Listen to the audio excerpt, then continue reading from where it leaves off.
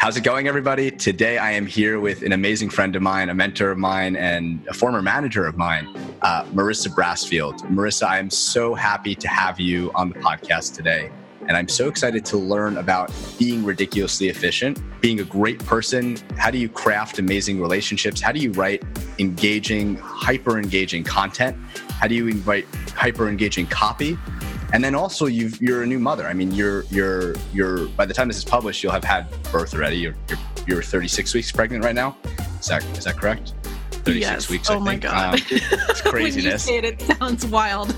It's craziness. And so Marissa's 36 weeks pregnant, and she's putting on a conference around the future of education. And from an outsider's perspective, it seems like Marissa's definitely doing her homework on what it means to be a new mother heading into 2020. We're literally at the start of a decade, and Marissa is at the cutting edge of what's happening and how we're raising our kids and how the next generation will be brought up. So Marissa, I'm really, really excited to dive in with you today.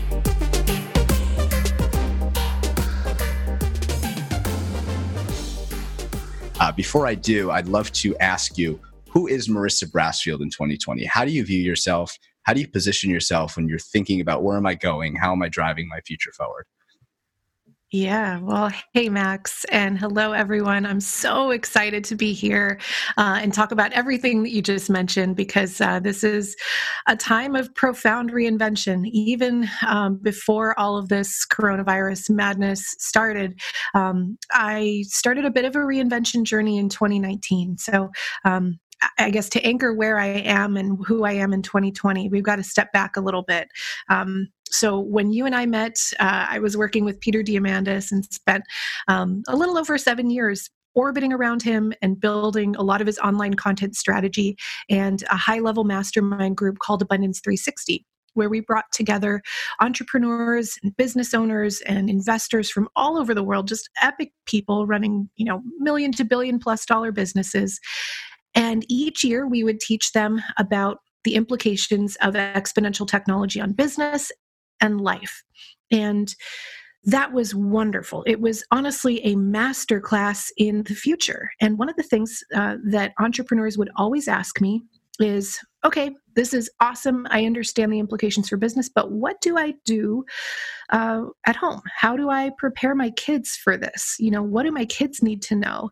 And a lot of their questions were around how to prepare their children for the future. And I never really had a good answer for them, because Singularity University programs are geared to grad level students, and there wasn't really anything out there for school-aged students, especially primary school.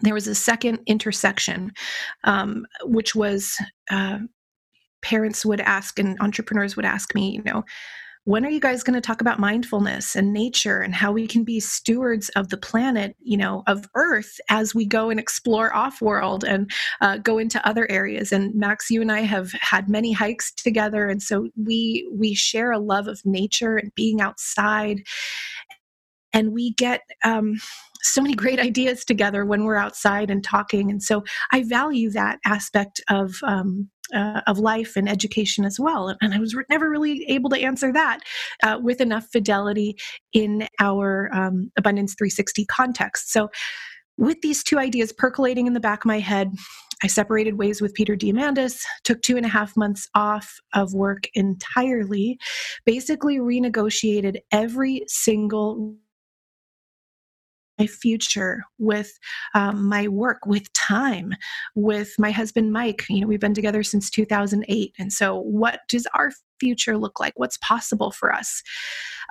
I become pregnant, and immediately I'm like, I feel this new responsibility to answer those two unsolved questions. Like, what about the future of education? And what's the future of leadership look like? And so as my pregnancy has gone on, I've interviewed and gotten pretty obsessed with that topic, and we'll talk about that as we go on here. But to fast forward to 2020, 2020 is where I step out of the shadow of the amazing mentors and thought leaders that I have orbited around and been influenced by, and whose work has shaped so much of my perspectives. It's where I kind of step into my own power, my own voice, and I become a mother. And importantly, I become and really own a space where we're curating the best, most cutting edge wisdom around the world that tackles the intersection of technology, leadership, mindfulness, nature, and honestly, consciousness, because the world that I believe we're living into is one where you really have to be a whole person. It's not just about what you know. It's not just about what you can achieve or do. It's who you are.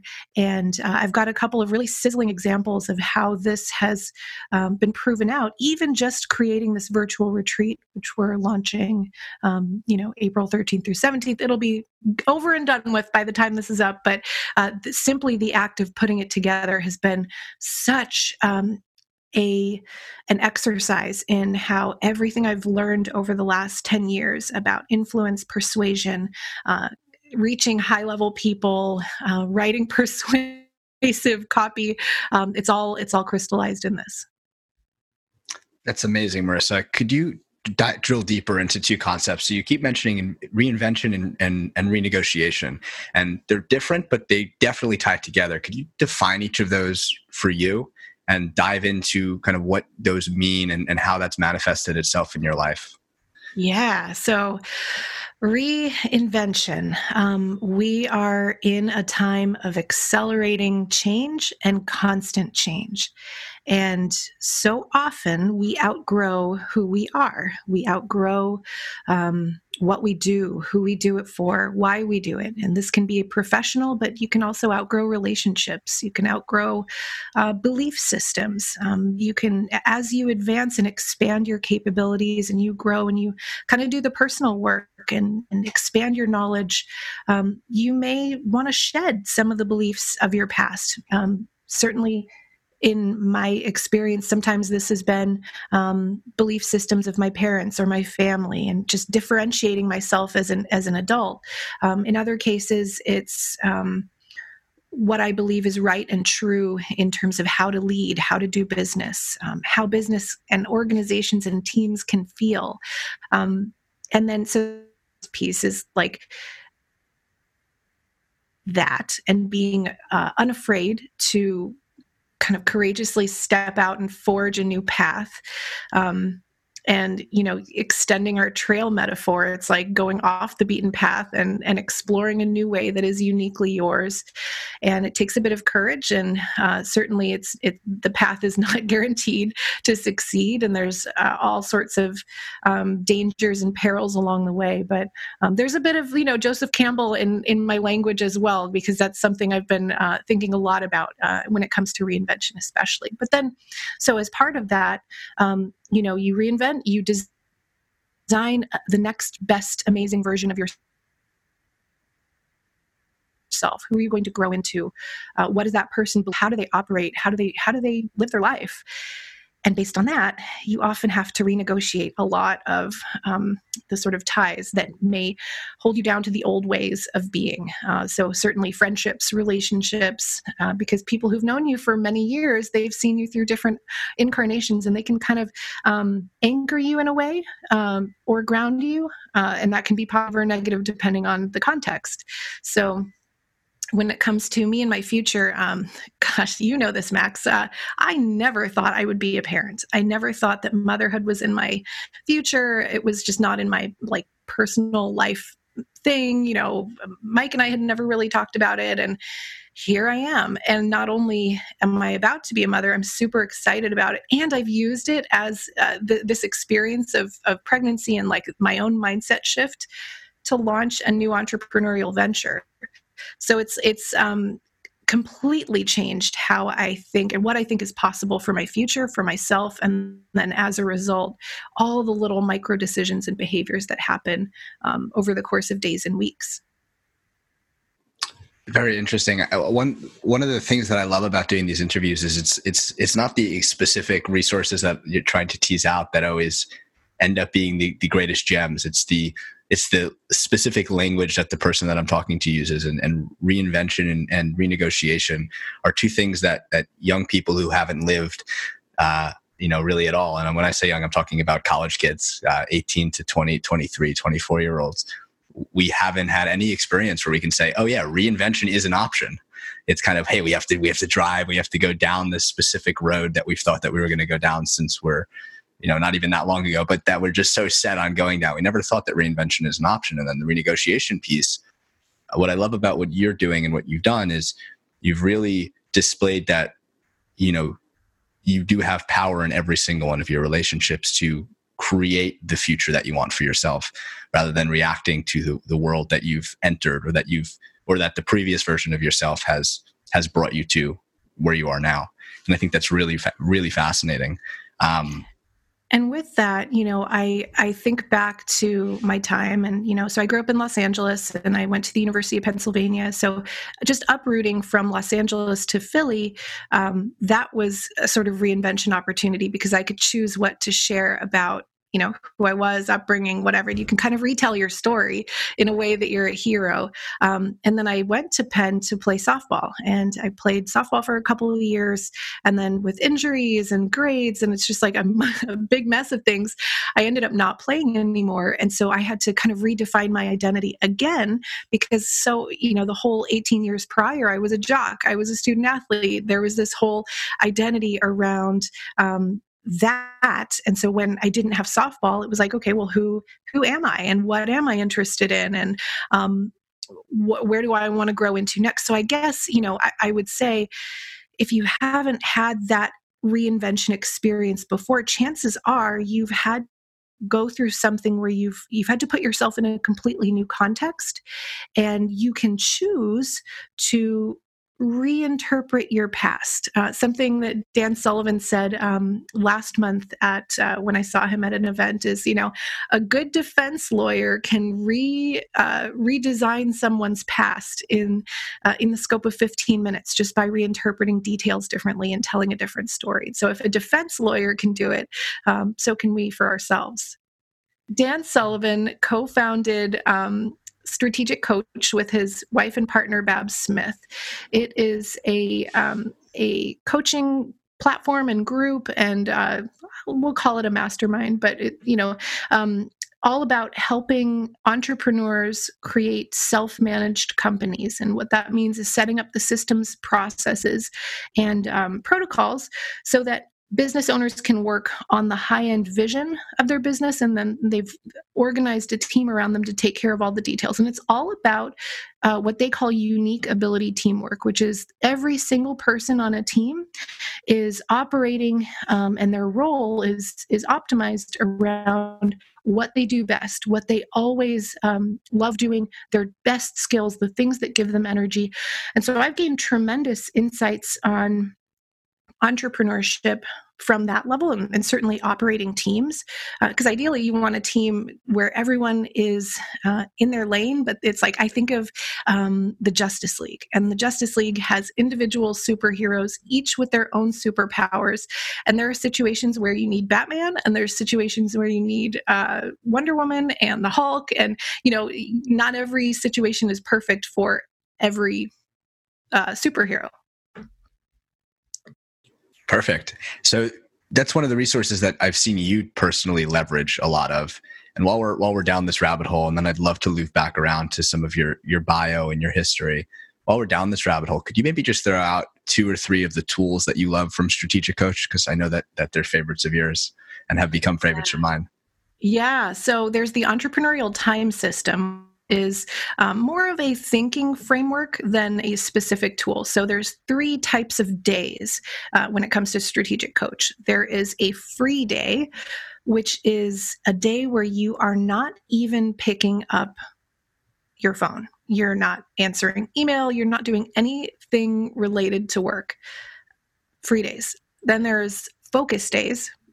Total opposite. You are completely locked in on the important tasks, or the things, the results that you were intending to create that day. And then there's a buffer day where you are kind of doing some of the cleanup work. Maybe you're cleaning out your inbox, you're taking calls with other people, but it's a mix of all the other kind of work-related things that you have to do, but they don't necessarily make it onto a focus day. So actually quantify within the company, and they challenge their clients to do the same, how many free, focus, and buffer days they're taking. And so Dan and Babs, the co-founders of the company, they take, I want to say oh gosh, it's like over 130 free days per year. And so imagine as a business owner where you've got 365 days, and we all know entrepreneurs who are working every single one of those 365 days, especially when you use the strategic coach terminology of like, if you have checked a single email or responded to a single work text, that's not a free day anymore, and to have over 130 of them, like that's exceptional. It takes a lot of, communication and teamwork. So that's one. And then the second is, it's called the Experience Transformer. And basically, it is a way to reframe every project, launch, experience, and you basically think through. So take an example of a recent project you've worked on, or maybe it's a launch or something that you've done in a group. And you go, okay, what went right?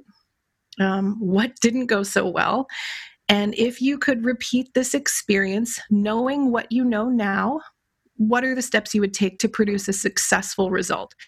Because so often we go through something and sure, there's, like we've worked multiple Abundance 360s together. And so it's easy to come up with all the things that went right. But we often don't think about the other two things, like what didn't go right. And then if we did this again, what would we do differently to produce a successful result? And it's that third question that creates the really good systems. That's where because with the wisdom of hindsight and the experience fresh in your mind, you can go, oh gosh, I would have done this completely differently. I would have done this first, this first, this first.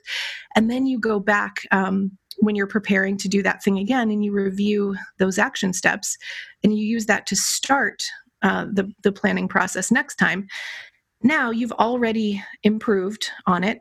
And then probably since then, you have even new ideas to improve a process. So, when you can go through something and it doesn't feel like you're just like reinventing the wheel, which is a big temptation in, or a default in entrepreneurial teams, especially, it's just to reinvent the wheel every single time. When you can go in there with some wisdom and some experience and some documentation, importantly, on the process, you can just go so much faster from the start. And you use both of those extensively. I mean, that's how you run A360 and other projects that we've worked on together, which has taught me so much. One of the ones that I love that I thought you were going to mention, but I guess that might have been number 3, is the impact filter. Oh yeah, I use that. I use that all the time. Could you maybe tell the audience what the impact filter is? Yeah, so it's basically like how to interpret and literally filter an idea for importance. And so you outline, what's the ideal outcome? What is the purpose of this project or initiative? What's the best result? If everything goes right, what happens? If we don't execute, don't do anything, or if we don't produce a successful result. And then there's a spot for 8 success criteria. What has to happen for this project to be a success? And you can use this to define job descriptions or new initiatives, events, projects, like literally everything. And so Dan from Strategic Coach, to get a meeting with him, he will only consider it if there is an impact filter for that meeting, because he needs to be able to decide whether it's worth his time. And by using that specific lens to filter, and understand the impact and implications of any single thing you commit your time to, you're automatically going to make better decisions. Chances are good you don't need to involve anyone else in that project or initiative. So a couple thoughts there, but I love the impact filter. And I didn't mention it because it's an obvious one. It's such a classic that I was like, oh no, it's too obvious. I'll pick a different one that I also love. But there are so many unique thinking tools and processes that Strategic Coach has developed for its clients. And they have a big library, and I am quite experienced at going through and picking the right tool for the job. So yeah, it's really interesting how young entrepreneurs in particular don't necessarily recognize the value of bringing in the outside resource of a coach or a mastermind type setting, or paying to actually go to a conference or an event. If maybe you could riff on that for a minute, that idea of investing in yourself and investing in these coaching and developmental resources. Yeah, I mean, I'll tell a story. When we lived in San Diego, there was this aging rocker who had opened up for many recognizable kind of rock bands in the 90s, and he got cleaned out in a divorce.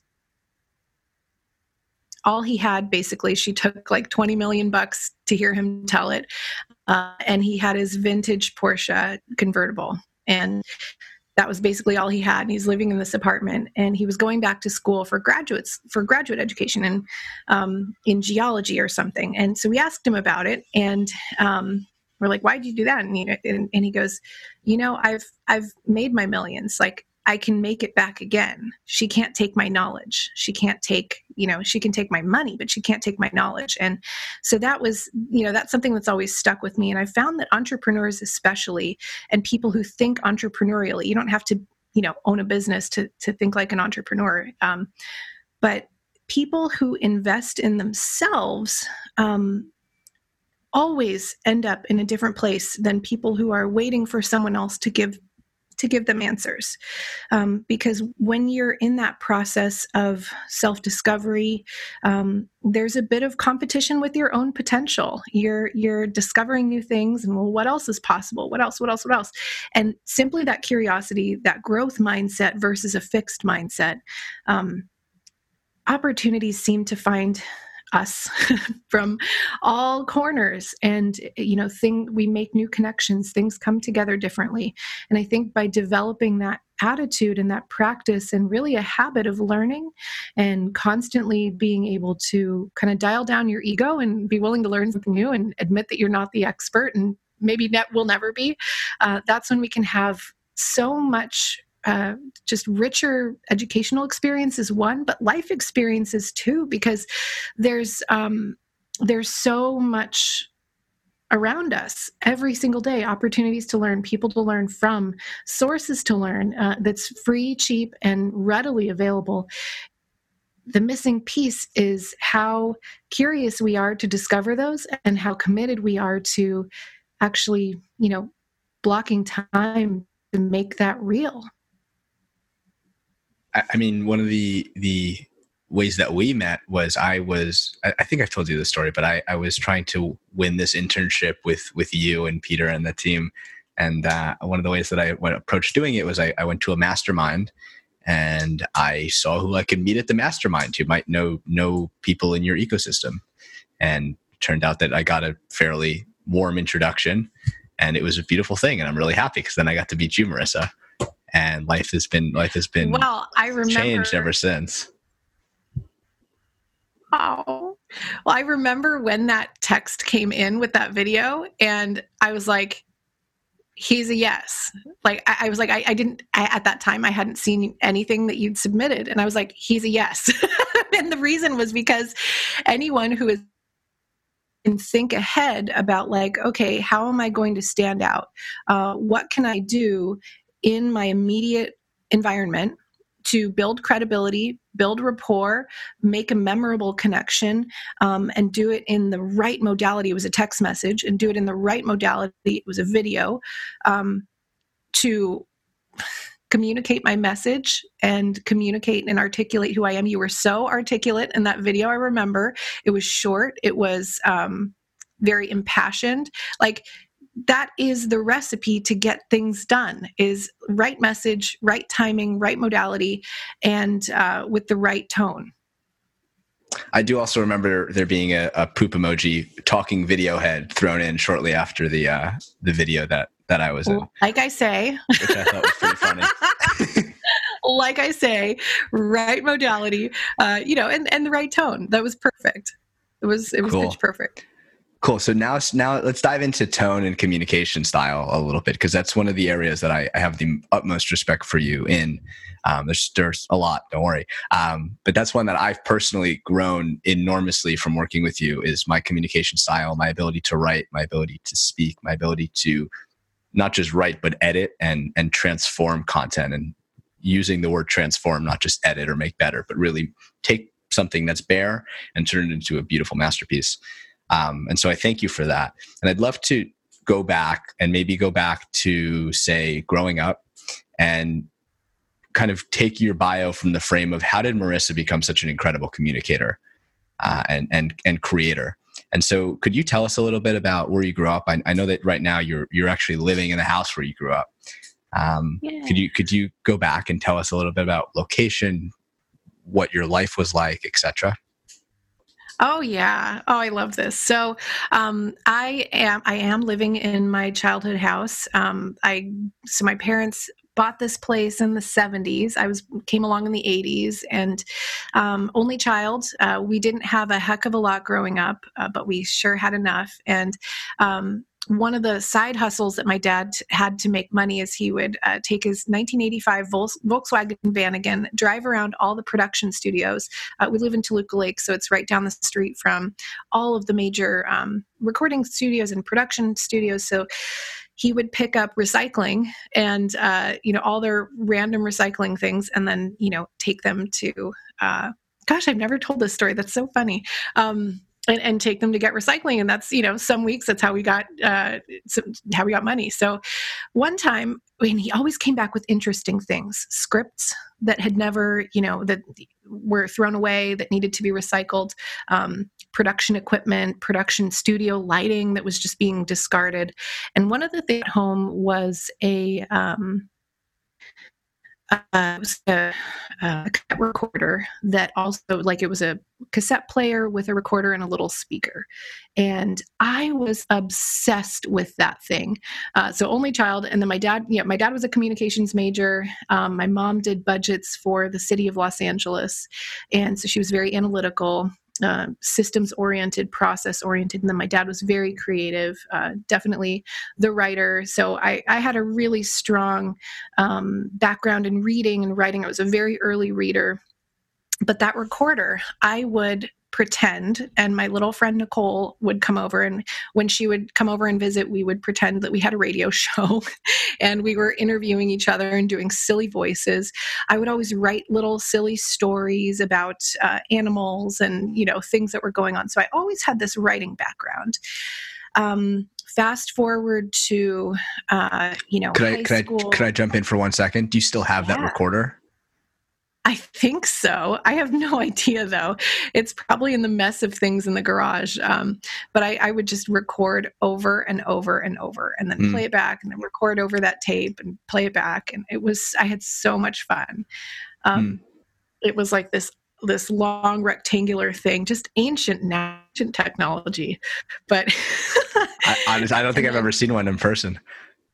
Yeah. Oh, you brat. I have little cassette players, but I've never seen one of the recording ones. Yeah, it was pretty cool. I loved it. I really did. And then in high school and college, I would, one of my little side hustles was helping people write their essays and edit their essays. You went to University of Pennsylvania. You studied. Yeah. Journalism. I wanted to be a travel writer, and basically I wanted to be Anthony Bourdain and travel. And at the time when Gourmet magazine was in publication, Ruth Reichel was the editor-in-chief, and I wanted to be her. I wanted her job, and she wrote these beautiful memoirs that told her life in the story, in terms of stories about food. And I loved that. I love the ability of writing to take you from one place to another. I can be sitting in Los Angeles and read something, a bit of travel writing, and all of a sudden I feel like I'm there and I'm having my own experience, either eating the food or smelling the air or whatever. And it was a beautiful escape, especially as an only child. You've got to kind of invent your own escapes. And so I always was interested in writing and communication. And then when I graduated, I started getting into blogging. This is the mid 2000s, 2006, 7, 8, when personal blogging was really starting to take off.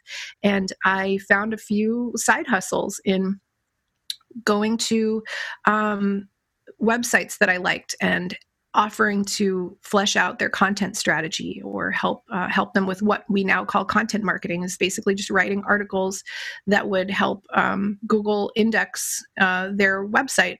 because of the keywords and, relevance and all that. So because I was writing high quality content that also had the right keywords, that's how I would kind of put together packages. And it's like, okay, I'd write 25 articles for you and 30 articles for you. I stumbled on a site called trendhunter.com, which is still around, and they do trend forecasting in every industry for big brands, helping them understand how to maybe evolve their marketing or their product design or their organizational structure based on consumer trends and preferences. And that's where I really got a masterclass, because I was incentivized.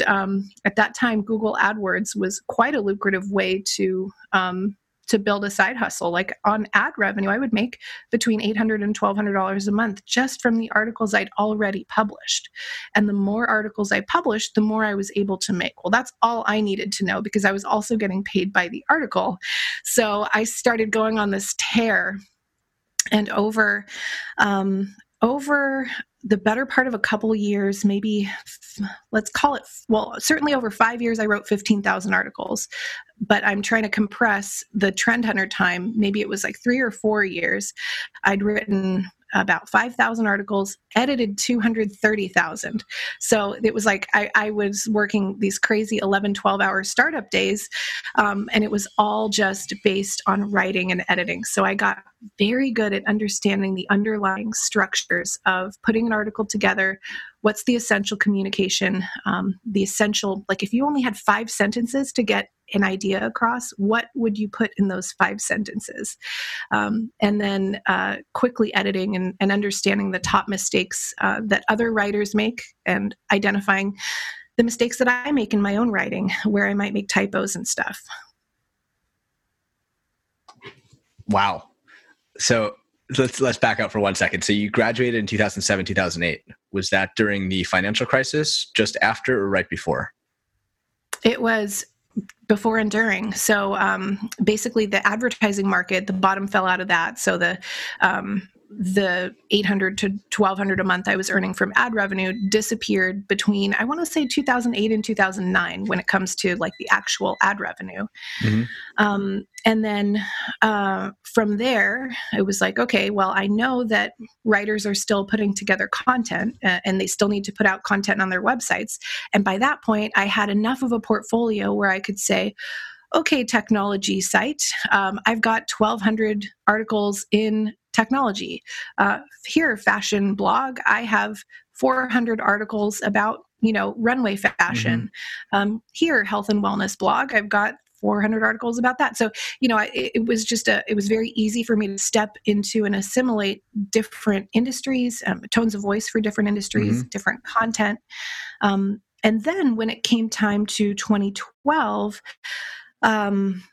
my husband, Mike, was deployed to Afghanistan with the Army, and here I was, and I was like, well, I've got a few clients. Let me see if I can pick up another one. Let's really stack cash this year.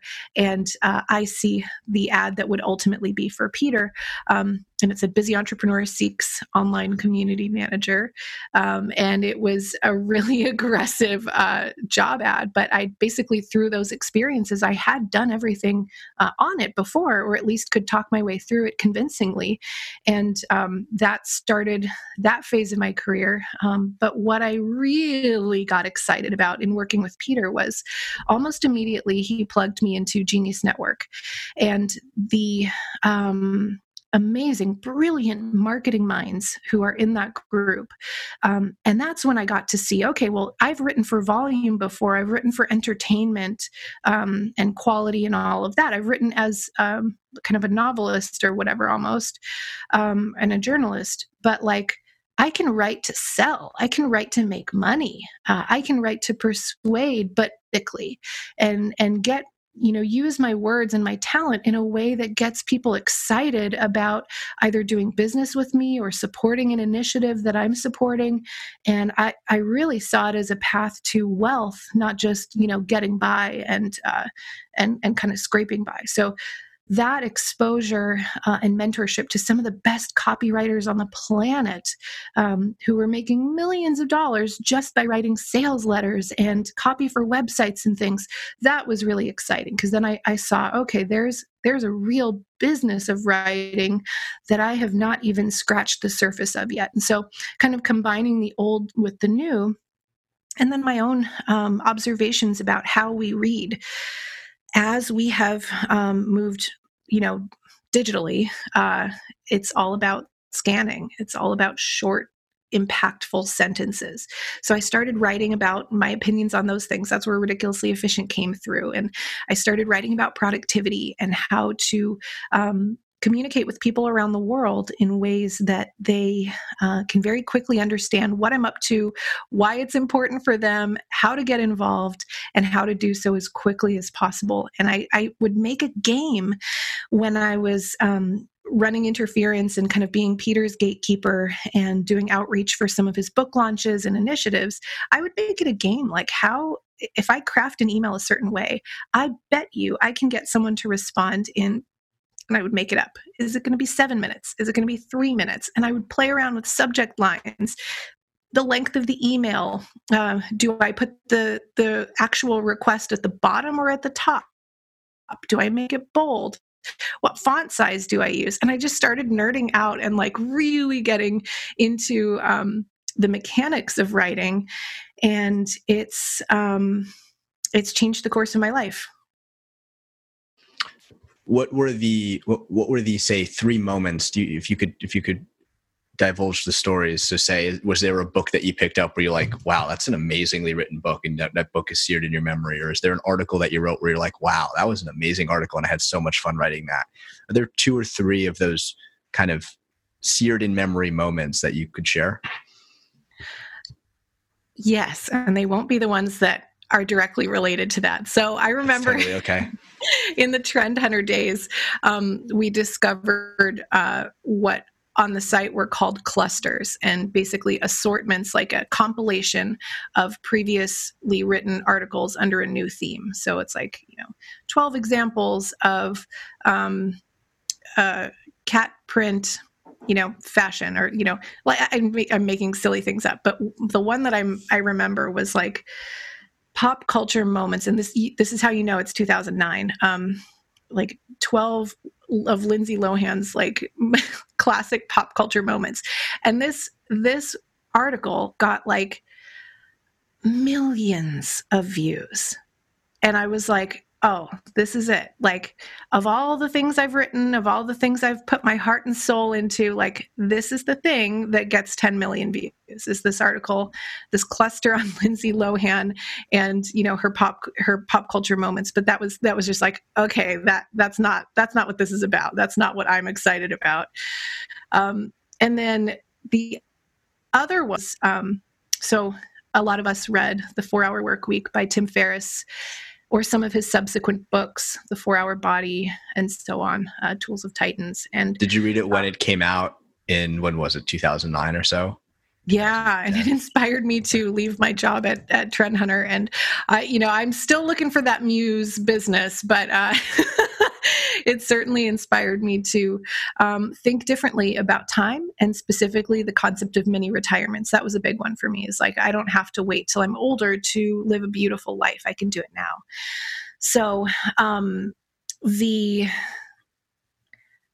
some of the happiest moments I've had in email life, which sounds so silly, but like, you send an email to Tim Ferriss and Tim Ferriss writes back and he knows exactly who I am. Like there's like that moment where I just totally geeked out, and I was like, yes, because there's like multiple layers of gatekeepers to go through. And so to get a response anytime I get a response from some of these big fish in under 10 minutes, guaranteed I'm doing a happy dance. And so, there's been a handful of times, Tim Ferriss is one, Arianna Huffington is another, where I see the name pop up and I have to screenshot it just for myself. And I have a folder of those screenshots just so I never forget how excited I once got, to get an email from some of these people.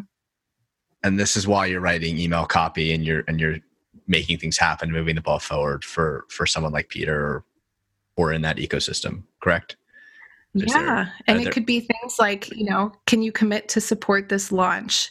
Can we schedule a call to, basically to partner up on this new initiative where we're asking them to do something that requires effort and annoyance and some kind of relationship capital. And it's very easy for them to say no because they're inundated with these kinds of requests all day. And one that happened very recently that wasn't an email and it wasn't an article, but it was a byproduct of how I operated over those 7 years was I recently interviewed Jim Quick and for the initiative that I'm launching around the future of education. And we did our prep call just to brief him on the subject and what our intent was and basically make the case and make the pitch. And he said, we get requests like this all day, every day. And he looks at me, we're on video and on Zoom and he points and he's like, I took this call because it was with you. And if this was not with you, I would have said no. He goes, but I so respect our relationship over the years, your character, who you are. And, when I saw your name was attached to this, I wanted to know why. And that means something to me because when we are in a capacity, it's so easy to get transactional in email, in relationships. And a big trap that I fell into working with Peter was, well, maybe these high-level relationships are only because of my context to Peter and only because of my affiliation and proximity to. But one thing I realized through this project is that's not true. It's the relationships that I built up all along the way. And every single interaction you have with someone matters, even if it's for 5 seconds and you think it's just in passing and that they're not noticing you. You can be memorable in those moments. And those memorable moments can persist years later. It's why I still remember that video you sent and texted. These things get ingrained in our memories. We're wired to remember relationships like that. Beautiful transition into the other thing I wanted to dive into on the relationship front. So Marissa, you are a relationship expert extraordinaire. I'm going to ask a fairly basic question, but could you define what a relationship is to you? When you think, hey, relationship, I have a relationship with this person. Could you just give us a definition? I think the definition is just getting everyone on the same linguistic landscape is really important. It's actually something I learned from you is sometimes definitions cause you to talk past each other and people hear relationships. So they're like, oh, another one of these conversations. But I'd love to hear your definition. Yeah, for me, something that I often reinforce with people that really resonate with me, it's like there's layers. There's acquaintances and, sort of these people that you keep on the outside. But every now and then you meet people who you really resonate with their message, who they are, who they represent. A lot of times, especially in this world, this business world, there's the person you see on stage and then the real human sort of behind the stage. And when you meet somebody that you really align with and you respect them, their values, who they are, who they represent, and just like that, you see that whole person.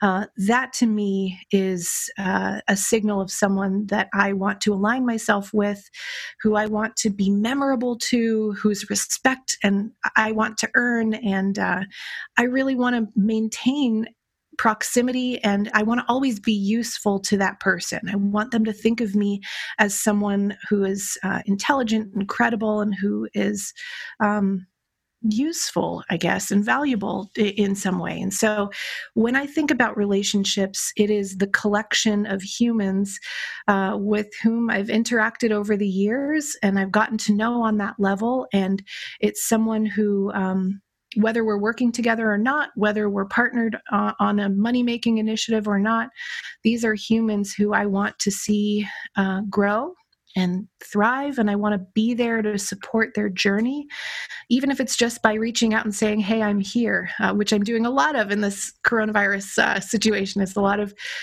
individual reach outs and just connecting. So when I think about relationships, yes, there's some of it that is staying on their radar and staying. A lot of people, we're interrupt driven and we're so busy all the time that if you're not interacting with someone on a day-to-day basis, it's easy to forget about them. And so I want to be memorable, but I also want to be useful. I don't want to be, I want to always be remembered as the person who has valuable information and insights on blank.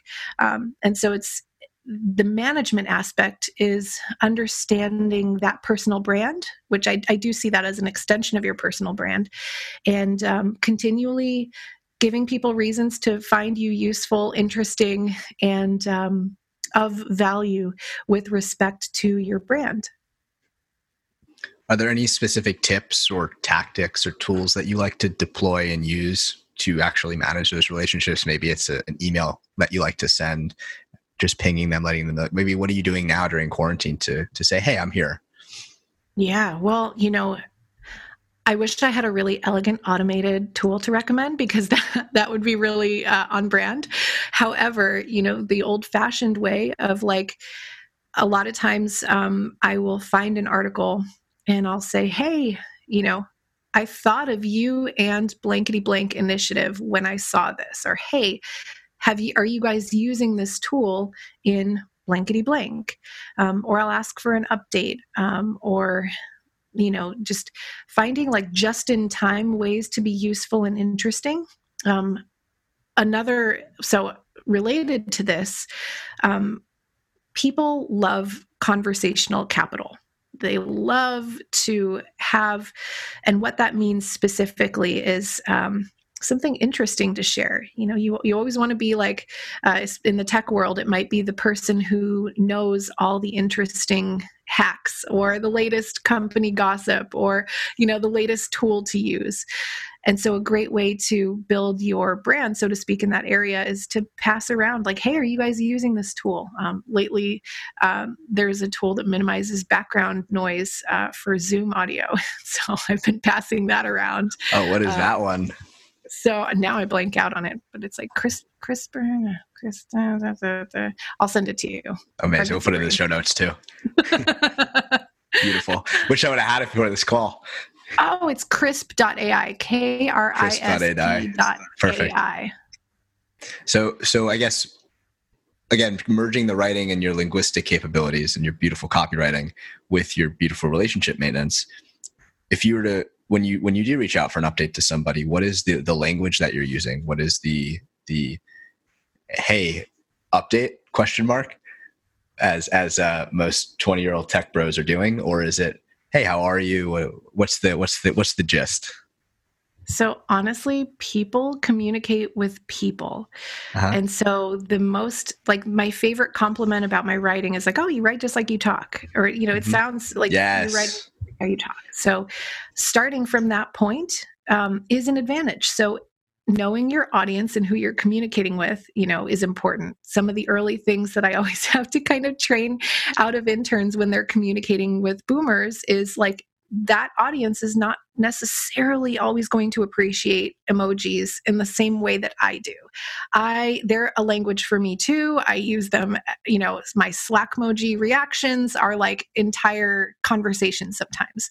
However, depending on the context of who you're communicating with, that may not be as appropriate for that environment. They may want a bit more formal, and then I'll be, I'll be formal. But these executives, they're also, they're reading on their phones, they're scrolling. And so I imagine, just open up an email on your phone. How do you feel when you have these big, long sentences with enormous words? It's just too much. It's overwhelming. You're just tell me what I need to do.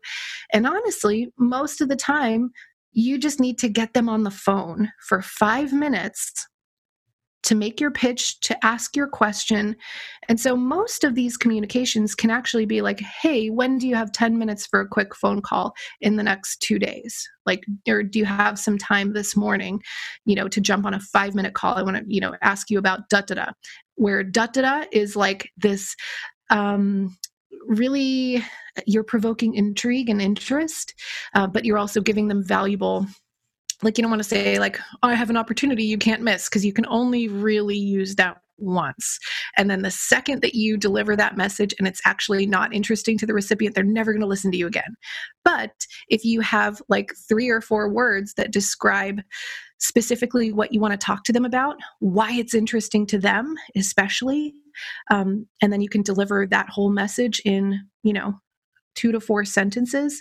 And it is such an easy request. Everybody's got 2 minutes, 10 minutes. You can get anybody on the phone if it's 2 minutes of their time.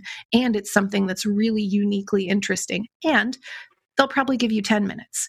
So, that's one thing. And then writing how you speak. So if you're communicating with peers, and it is very natural to go, hey, update, ? Let me know when you can. Bye. Just send it off. Don't think twice about it.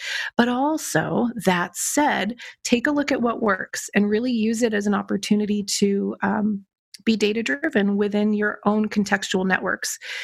When, take notice when what works, what people are responding to right away. Lately, I've been doing a lot of little short videos and sending those out in coronavirus times, because it's hey, FaceTime, we see each other. And I've got this big pregnancy belly to share. So that's always a fun thing. So thinking about ways to differentiate your but in a way that's relevant to the recipient, or humans writing for humans, and competing interests. The thing that is interesting to me may not be interesting to my recipient. So understanding that it's about building that bridge in as, it's as long as it takes, but as short as possible. And these are all conflicting, pieces of advice, but that's why it's an art. It's never really the same thing. And I think, although my way is to systematize, I do think that, sending out form emails, it's not how you reach people at a certain level in business anymore. It's if you don't have the time to write me an email, I don't want to, a real message. I don't want to bother if you're just cutting and pasting. What are some of the activities, some of the things that you like to actually spend your time doing when you're, forging your relationships or you're going deeper with somebody? I know that you love to take hikes. We've gone on, as you mentioned, a lot of hikes together. What are some of the other things that you love to do? Well, pre-pregnancy, I would love to have a glass of wine with people, see if I could get them in the backyard, share a meal, share a few beverages. I find that any environment where we can eat, share a meal, get a little liquored up, that's always a winning recipe for some really authentic, basically you want to break down the barriers and the walls that we have. So that's one way, is social lubrication.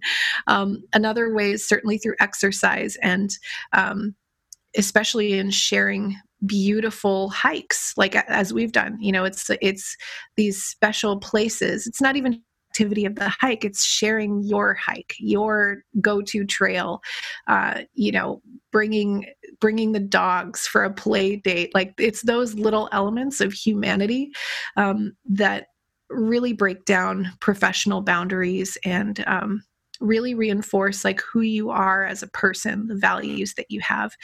And once you can kind of build those bridges on a values perspective, it's easy to talk business. It's easy to talk strategy. That stuff is almost on the back burner these days, because a lot of the leaders that I'm working with now are so intent on restricting the time and energy they spend on things energy or don't resonate.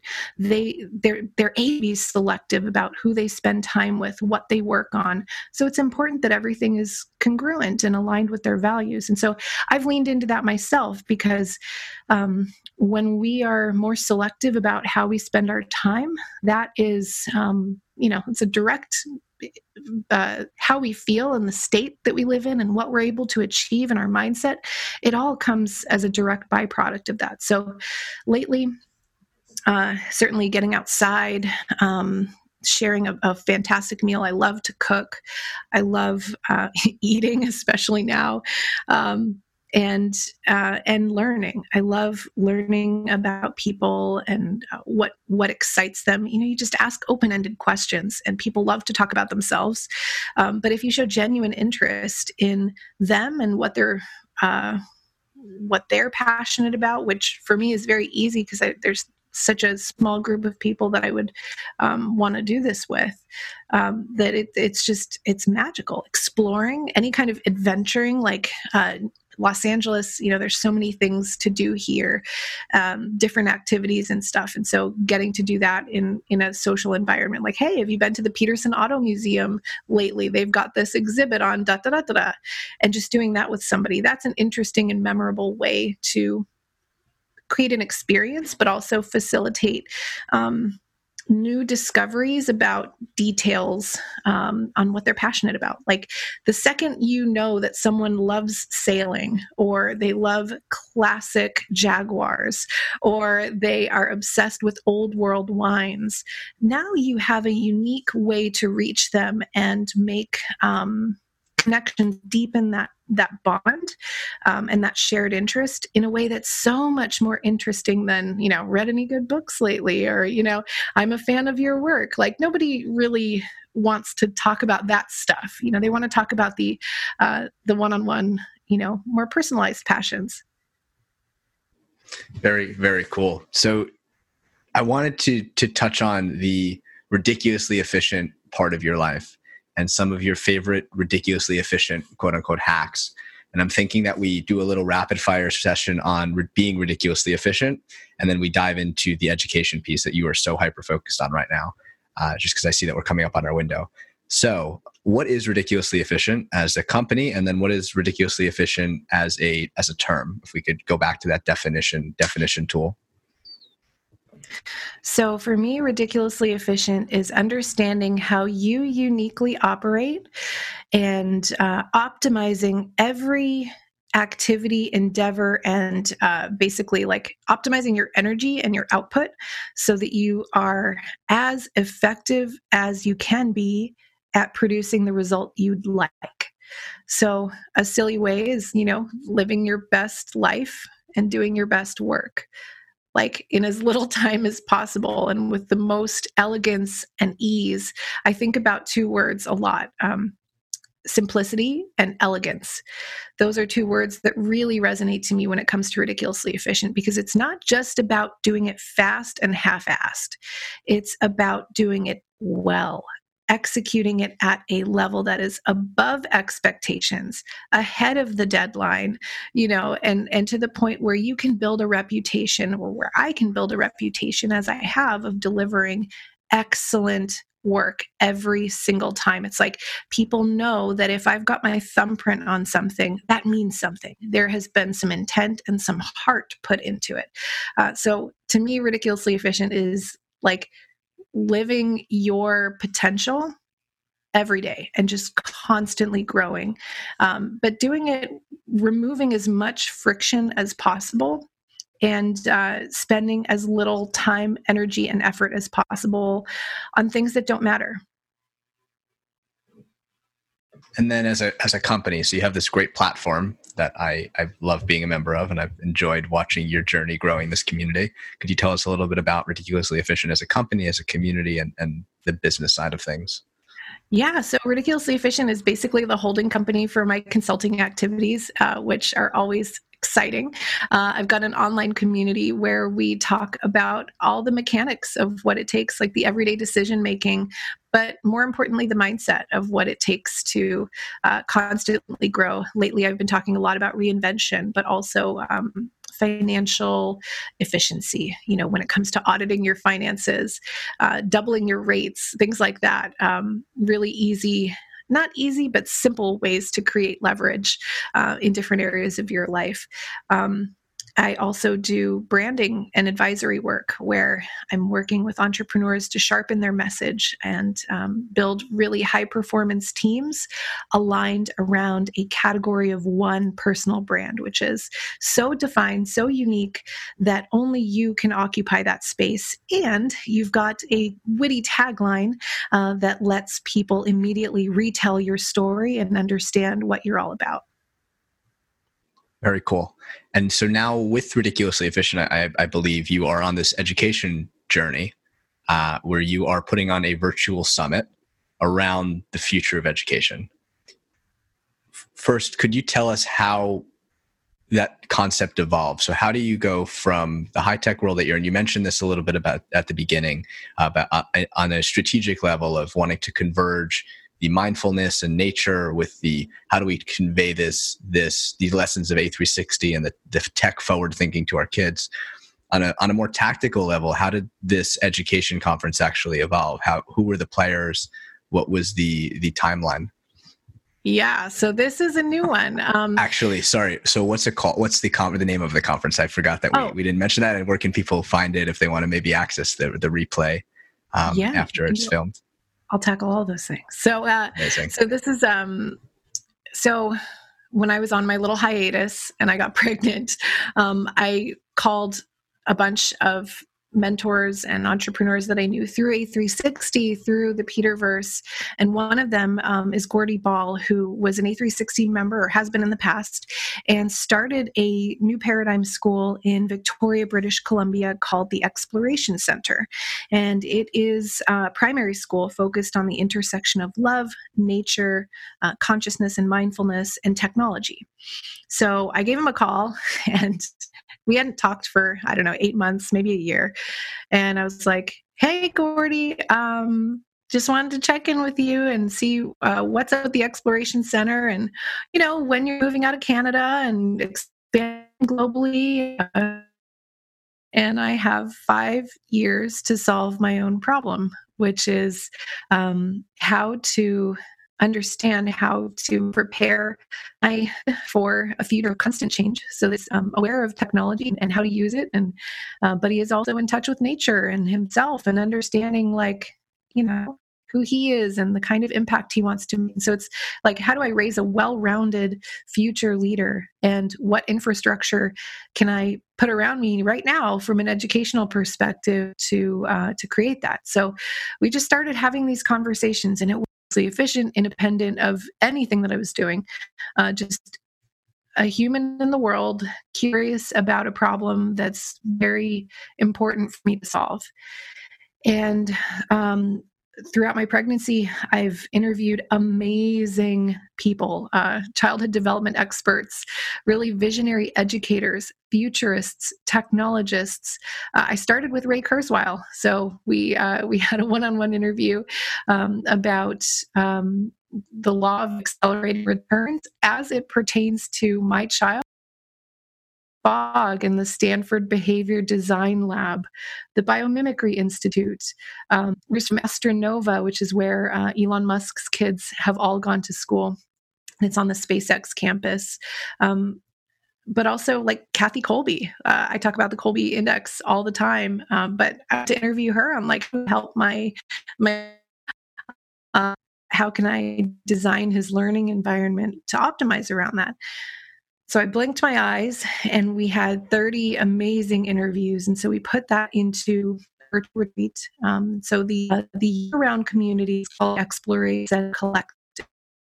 Is bringing their always around childhood education, from educators to technologists, futurists, and childhood development experts, like everyone who cares about the future of children and of leadership. And it's propelling their work, but also sharing insights and things that parents can do right now. So in a way, this is my own, how to become a parent in an exponential world.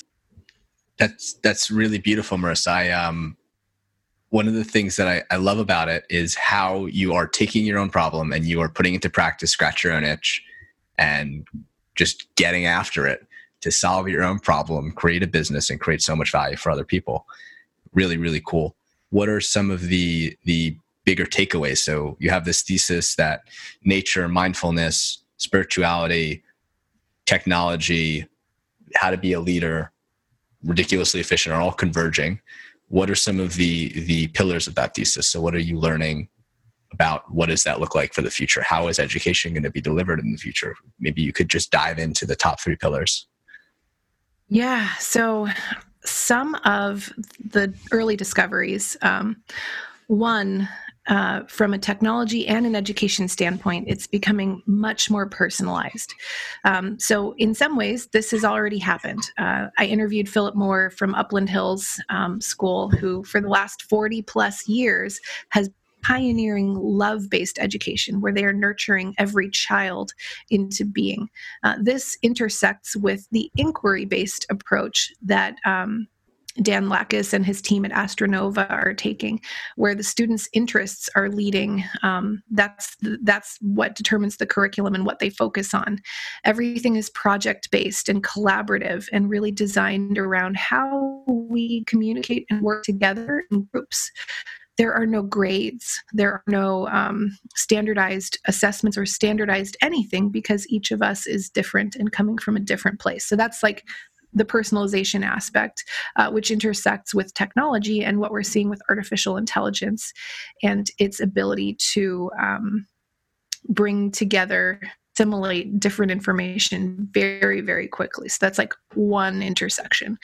The second intersection, nature, is about understanding, being present, and gaining inspiration everywhere we look. So we're seeing drones and things that are inspired by bees and hummingbirds and things like that. But it's also transportation networks that are inspired by trees, and being able to look around this beautiful world and seeing inspiration everywhere.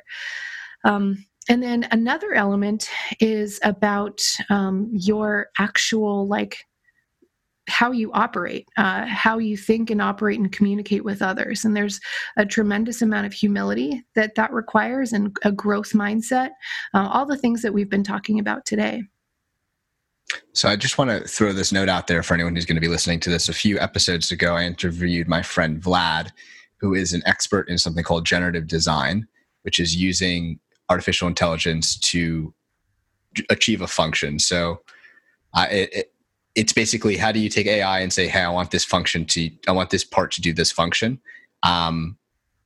When we talked a lot about biomimicry and taking ideas from nature and incorporating that into designs, and that is the bleeding edge. And so, Marissa, I love how you're at the bleeding edge of technology and actually intentionally incorporating nature into the conversation. So I love that. So thank you so much for diving into your education conference, into your writing superpower, to your relationship management superpowers. We have to have you back on, because I have so much more I want to ask you about and talk to you about.